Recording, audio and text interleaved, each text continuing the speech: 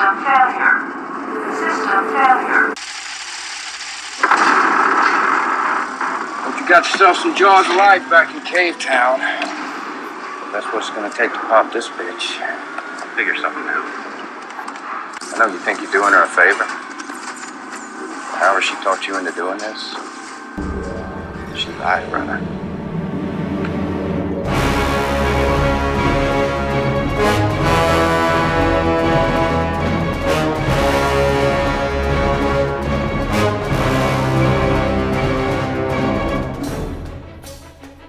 Hello everyone, Matt here and welcome to Looking Back at Lost, where each week I look at another episode of ABC's Lost to see how that episode fits into the series as a whole.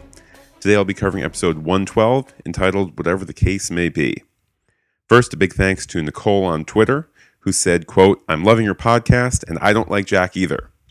So thank you very much, Nicole. It certainly is nice to know that we Jack haters can band together against him and try and overthrow his future brief rule of the island. You can find me on Twitter, by the way, at twitter.com/lookingbacklOst, and other contact information will be found at the end of this podcast. Anyhow, let's get on to the episode now, starting, of course, with the Wikipedia summary.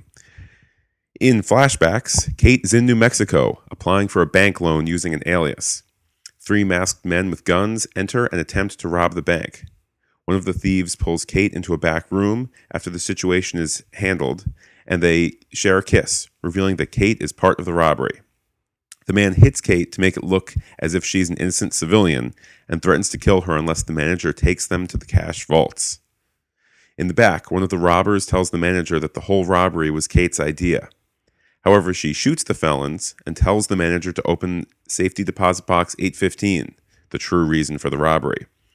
The manager opens the safety deposit box and Kate takes whatever is in the safety deposit box. On the island, while swimming near a waterfall, Kate and Sawyer find a locked Halliburton suitcase in some sunken wreckage. Kate wants it, but refuses to tell Sawyer what's inside, so he takes it. Elsewhere, Sayid asks Shannon to help him translate Danielle Rousseau's French notes. Also, Rose comforts Charlie by telling him what happened to Claire isn't his fault and that he did everything he could. Kate goes to Jack and says that the case contains weapons. It belonged to the U.S. Marshal that was escorting her back to the U.S., and the key is buried with him. They dig up the body, and Kate pulls out his wallet. Before giving it to Jack, she palms the key, but Jack catches her. Sayid is impatient with Shannon when her translation does not make any sense. Upset, Shannon runs away, saying that she's useless. Jack gives Sawyer an ultimatum. If he does not hand over the case, Jack will stop giving him antibiotics for his knife wound. Afraid of getting an infection for his wound, Sawyer hands over the case. At the caves, Jack and Kate open the case. There are guns inside and a manila envelope, which Jack gives to Kate. She opens it and pulls out a toy airplane. When pressured, Kate says it belongs to the man she loved and killed. As night falls on the beach, Charlie, distraught, begs Rose for help, and she prays with him. Shannon tells Sayid that she recognizes Rousseau's notes as La Mer, the original French version of Beyond the Sea, which featured in a French-dubbed animated film. By her campfire, Kate stares at the toy plane. And now with that, let's get into my thoughts about the episode. In honor of the fact that the show doesn't do a previously on Lost at the very beginning of the episode, I'm not going to be complaining in a bit when they have dialogue that recaps from previous episodes. It's fine if you want to do that within the confines of the show. But don't, as we've talked about in many previous podcasts before, don't be doing it both previously on Lost and within dialogue in the show. So in a bit, you won't hear me complaining. Anyhow, there's a great opening shot to this episode. It's this long tracking shot through the brush and whatnot that then goes up to the top of the tree where Kate is picking fruit. It's just a wonderful tracking shot that really shows off the Hawaiian jungle foliage and whatnot. Very well done. Concerning the happy swim in the lake, I suppose that at least here that the show is equal opportunity. You have shirtless Sawyer and Kate in a tank top and underoos, so kind of equal opportunity nudity. However, it's such a frolicky and happy scene that I think that certainly most viewers would not be surprised that that it ends with something awful. Also, speaking of that something awful, it's nice to see that they don't get smart alecky with their act out, their end of the act. It's, you know, a happy swim that turns grim when bodies are discovered. That's good enough for me. That's enough to keep me hooked through the first commercial break. So, you know, certainly there have been previous episodes where they almost seem to be constructing some sort of extra drama on top of the drama to keep us watching through the commercial break. So it's nice to see here they just play it straight. Decomposing bodies underwater. That's enough to have me come back. By the way, the first beach scene after this initial bit, Jack and Sayid do indeed do a recap, just for the record. As I said, I'm not going to complain. I love, too, how absolutely offended Shannon gets when she's called useless. It's as though it's the first time anybody has ever called her on that. And, you know, of course, she is a tremendously useless person, not a useless character, not an uninteresting character, but just somebody who's tremendously lazy. But it just seems to upset her so greatly when somebody actually points that out to her. As I mentioned in discussing this, the initial shot of the episode, there's just some great camera work in the episode as a whole, particularly when Kate sees Sawyer on the beach with her case. It's slow motion, it's lingering, it's thoughtful. I know that this episode is directed by Jack Bender, who of course was the executive producer who was based in Hawaii during the show, and also kind of the Uber director of most of the important episodes. So it's directed by him, and it's also photographed by Larry Fong, who's a director of photography who would go on to do feature movies and whatnot. So just well done in terms of the camera work and camera shots and whatnot. I like, too, there's this scene where when Kate does go to try and steal the case from Sawyer's tent, it's excellent that when she gets caught, he flirts. You know, she's kind of on top of him and he's wrapped his legs around her. He flirts and she just headbutts him. It's kind of like the scene in Indiana Jones where the guy wants to fight Indy. I think it's with I don't remember if the guy has a sword perhaps, but, you know, it looks like it's going to be this long drawn out thing. Instead, Indiana Jones just shoots him. Here it's kind of, you know, they're not going to fool around. Kate's not susceptible to Sawyer's flirting, so she just, boom, headbutts him. With that, we go to the second commercial break, and when we return, the show in its most earnest literary mode decides to have Shannon sunbathing, first on her back, so we get to see her front side, then she rolls over to her belly and undoes her top. It certainly is a yummy scene. It's one of perhaps the show isn't equal opportunity. In the first scene, of course, it's equal opportunity, but here it's just it's just Shannon. At least though, it does have some sort of purpose. It brings Sayid over, who of course we know in this episode the two are going to start to be working together with the translations, but then also. At the end of the episode, there's that bit of a sense that there might be a romantic connection. So anyhow, Shannon sunbathing brings Sayid over, who then approaches her about translating some of Rousseau's various crazy scribblings and whatnot. So it's not an entirely unjustified bit of bathing suit skin. And with that, let's move to the first clip. Son of a bitch. You're wasting your time, man. If you pick the lock on a Halliburton, I'll put you on my back and fly us to L.A. You better find yourself a runway, Daddy. 'Cause there ain't a lock I can't pick. What are you trying to do? Pick the lock on a Halliburton. Good luck. The only way you're going to open that case is with pure force, man. Impact velocity. What the hell is that supposed to mean? You got to hit it with something hard, like a sledgehammer. Or the axe. Couple of little thoughts about that clip. First of all, it does seem to me that it's just a tad forced that Michael, the construction worker, and Hurley, the record store worker turned millionaire, both know the details of Halliburton suitcases. Perhaps I'm just ignorant in the matter, but the fact that they kind of make such a big deal about it just seems to me a bit forced, a bit hand of the writer saying to people at home, this is really tough what they're doing. This is really tough to try and get it open. On a slightly more positive note, it does achieve three things in that scene. First is we get this information communicated about how hard it is to open the suitcase. Second of all, it gives Michael and Hurley something to do in this episode because they're otherwise not really in the episode at all. So it's spreading lines around. So we keep various characters at least in it in a small degree. And third, it is a nice springboard to one of the many stories that's going on in this episode, which is Michael references the axe. We then cut to Boone having taken the axe, which reminds us that Boone and Locke are off investigating what we will know as the Hatch.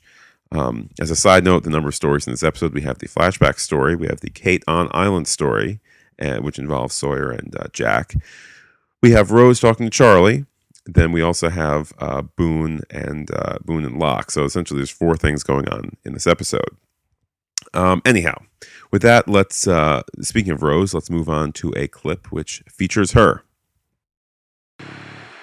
Oh, that's right. You're not talking much these days. It doesn't mean you get to be rude. Excuse me? Everybody else is helping us move the camp up the beach, except for you. Are you serious? You think you're the only one on this island that's got something to be sad about? Baby, I got sob stories for you, so why don't you grab the other end of this thing and help me?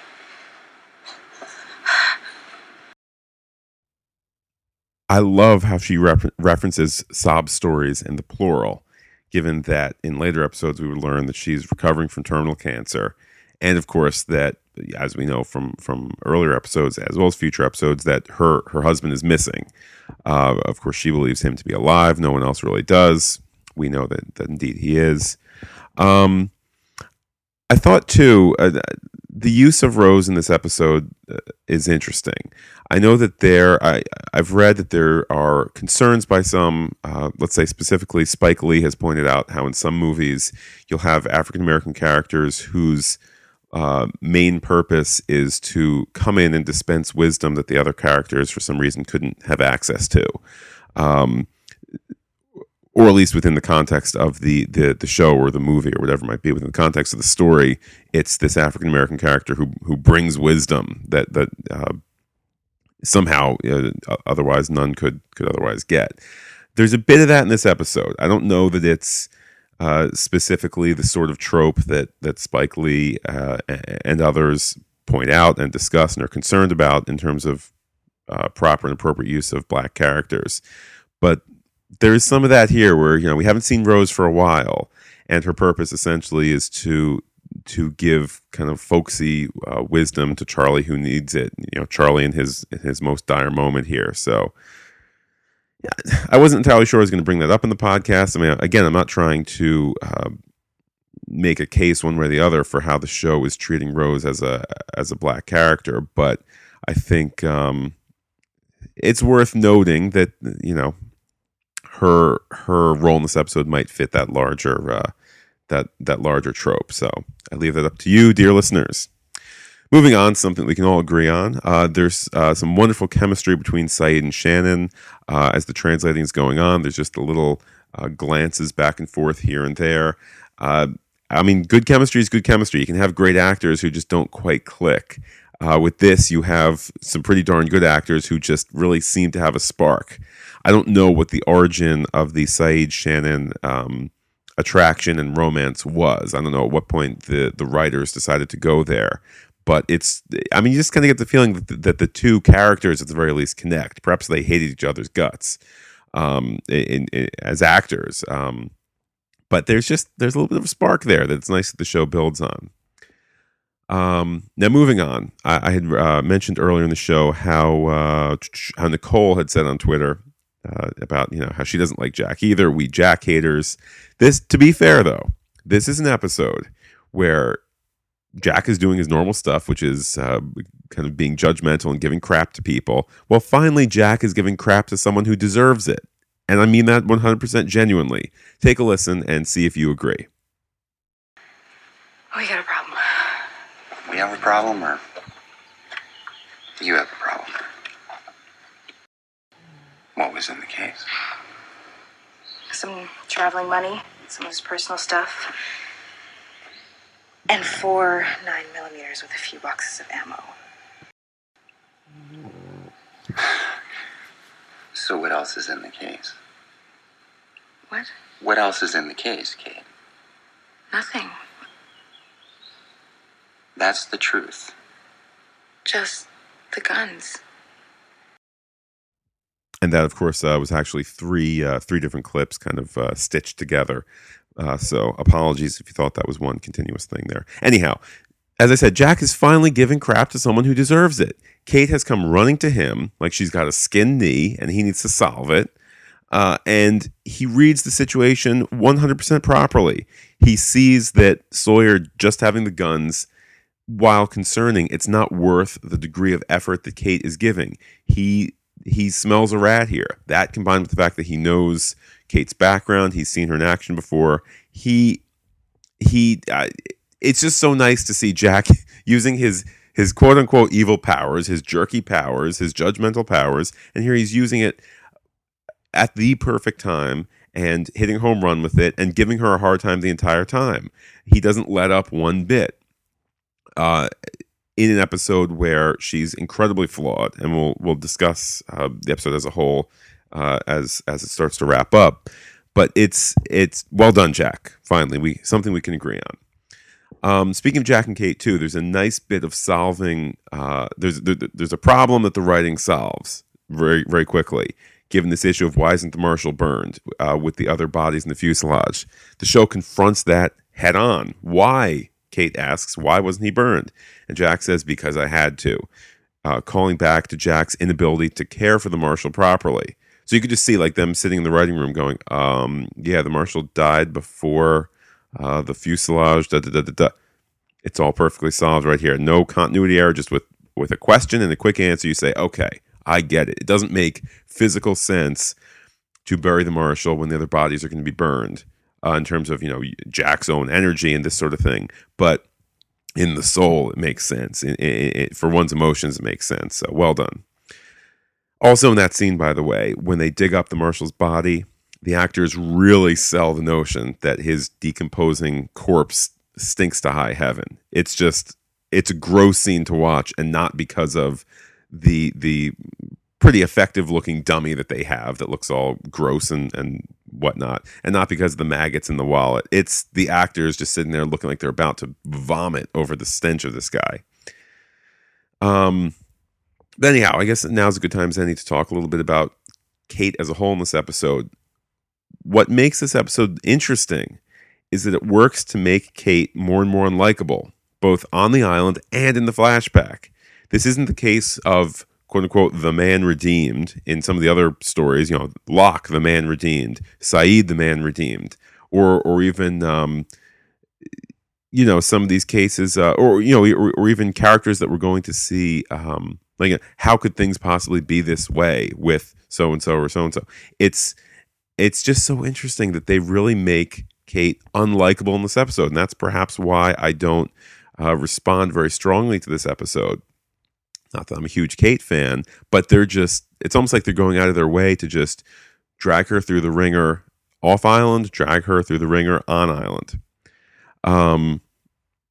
However, there was a great scene. I wonder if Jack and Sawyer somehow are listening to the podcast, because Jack and Sawyer go head to head at one moment, and things are different compared to when they were fighting over Shannon's inhaler. So take a listen. Figured she'd get you to do her dirty work for her. So what? We're gonna wrestle for it? No, you're gonna give it to me. Am I? Yeah. I'm just gonna give it to you. Yeah. Why would I want to do that? Cephalexin. Yeah, go on. That's the antibiotic I've been giving you for the knife wound in your arm. You're right in the middle of a treatment cycle. Now, if I keep giving you the pills, you're gonna be as right as rain. But I'm gonna stop giving you the pills. For 2 days, you're going to think you're all good. And it's going to start to itch. Day after that, the fever's going to come. Then you're going to start seeing red lines running up and down your arm. A day or two after that, you'll beg me to take the case. Just to cut off your arm. That's a nice story, Jack. And even if it were true, I don't think you could do it. You're wrong. Jack has learned from experience, or perhaps my tips on the podcast, I don't know, but he's learned from experience to not just confront Sawyer, say, I need this, do it now. He comes to Sawyer and he proposes a bargain. This is precisely what I've been saying in previous podcasts. The deal, of course, is to give up the case in exchange for antibiotics. And it works. It works. It's just well done. You see Sawyer as the practical person. Sawyer is somebody who can be dealt with. Now let's talk a little bit more about the episode as a whole. Of course, at the very end, the case is opened. There's some guns, there's some ammo, there's some other odds and ends, and there's Kate's envelope, which it is revealed is a plastic plane. That plastic plane is the most aggravating thing about this episode because it's a mystery about which no one really cares. At least in this episode, I don't feel any strong connection. And the resolution of this mystery, which is it was a toy plane and it was for a man she loved, a man she loved, a man she killed. I don't care. It doesn't have me connected to the episode at any time. And this mystery also ends up being fairly useless. I know that it's the boyhood friends, the boyfriend's plastic plane, and I'll admit it's been a while since I've seen that episode. So perhaps there's some big revelation there, but within the course of the progression of the show, her little background about this plane is, as I recall, not particularly interesting. We don't know why Kate's running from this plastic.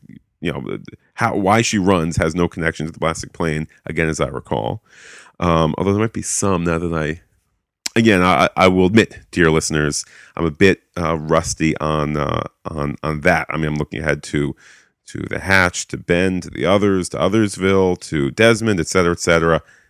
Certainly, I think we can agree that within that list, Kate's flashback involving this plastic plane is very, very low on the list. It's just frustrating because even within this episode, it's not the most important thing that's going on. There's Charlie's grief. There's the hatch. I mean, they're not at the hatch. We don't know it's a hatch, but there's that business going on. It's not like let's talk about the hatch for a moment. When the hatch opens up at the end of season 1, at least something is answered. Because the whole question is, how do you get it open? Well, they open it, and then it leads to, at least there's the answer. Can it be opened? Yes. And that then leads to another question. This is just another question. What's in there? An airplane? That's not an answer. There's no bit of resolution there. Just makes me grumpy, this episode. And there's such nice parts to it. The Saeed Shannon bit is nice. And in fact, let's get to a clip there and discuss. A guy from Saint-Tropez. He had this kid, a real snot, who hated me.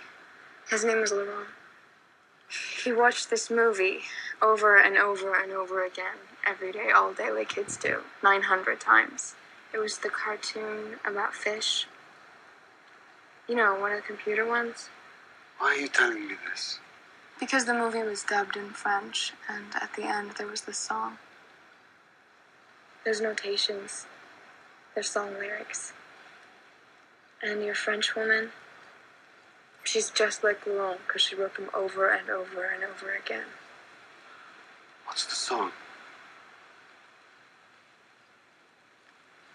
La mer, qu'on voit danser. Though this is not a fantastic episode, in my opinion, it does have a nice ending. This is a music montage that makes sense. including Boone looking rather stalkingly on from the distance as Shannon and Saeed talk. We don't know yet that Boone is only related to Shannon by marriage, the marriage of their parents. We also don't know that Boone and Shannon have knocked boots. So his jealous look certainly is retrospectively, it makes sense. Overall, though, this is a flat episode. It's a flashback that shares little. We knew Kate was a baddie, and we see her being a baddie. It's an on-island story that shows that Kate is broken, which we knew. The B story of Charlie talking to Rose and getting her wisdom is more interesting, I would argue, than the two Kate stories. Given that it's about survivor guilt, it's about discovering one's own grave limitations. It's about finding out, about being told what you can't do and that it's right, that there are some things that you can't do. And even the mini arc of Shannon and Saeed coming together, that's more interesting than Kate's stupid flashback. With that, let's move on to Lostpedia to see what little bits and pieces I've missed along the way. They note that this is the first time, of course, that the toy plane that Kate cares about is seen. It's later seen to be belonging to Tom Brennan, who is Kate's childhood friend and the man she killed. This episode features the first appearance of the waterfall, says Lostpedia, which would appear again in Expose and 316. And last but not least, the behind-the-scenes reason for the unusual tides that are about to submerge the fuselage. The actual reason was the actual seasonal tides on the north shore of Oahu that would eventually have flooded the shooting site for real, thereby submerging the fuselage set and causing an ecological disaster, of course, with all those plane parts. Therefore, an in-story reason had to be found for the survivors moving their camp to a different location. I know that there's reference to on Lostpedia about how Saeed makes reference to the tide is coming in faster than it normally would, and how this is a reference to time shifting and whatnot. I mean, to me, if something is mumbled along the way about Saeed, it's not a canon reference towards the science of the island. It's just they're trying to come up with some sort of explanation on, strange island, this is how strange things happen, because they actually need to pick up sticks and move somewhere else because of this real-life reason. With that, dear listeners, let's look ahead to next week. Next week will be episode 113, entitled Hearts and Minds. Certainly, if you have any comments about that episode ahead of time that you'd like to share and perhaps hear in the podcast for 113, feel free to hit me up on Twitter. Feel free to send me an email, which I'll mention in a moment. Leave a comment on the webpage, email me a voice comment, etc. Just a reminder, too, that new episodes hit the website on Fridays.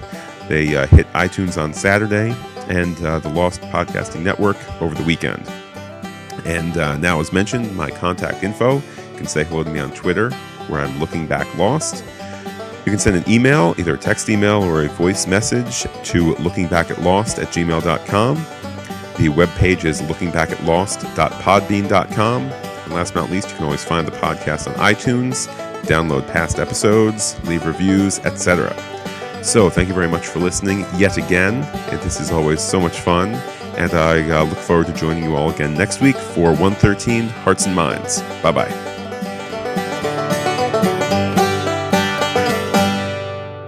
This isn't my nonsense, okay? Do you ever think that after 16 years on Mystery Frickin' Island, your friend might not be quite adjusted?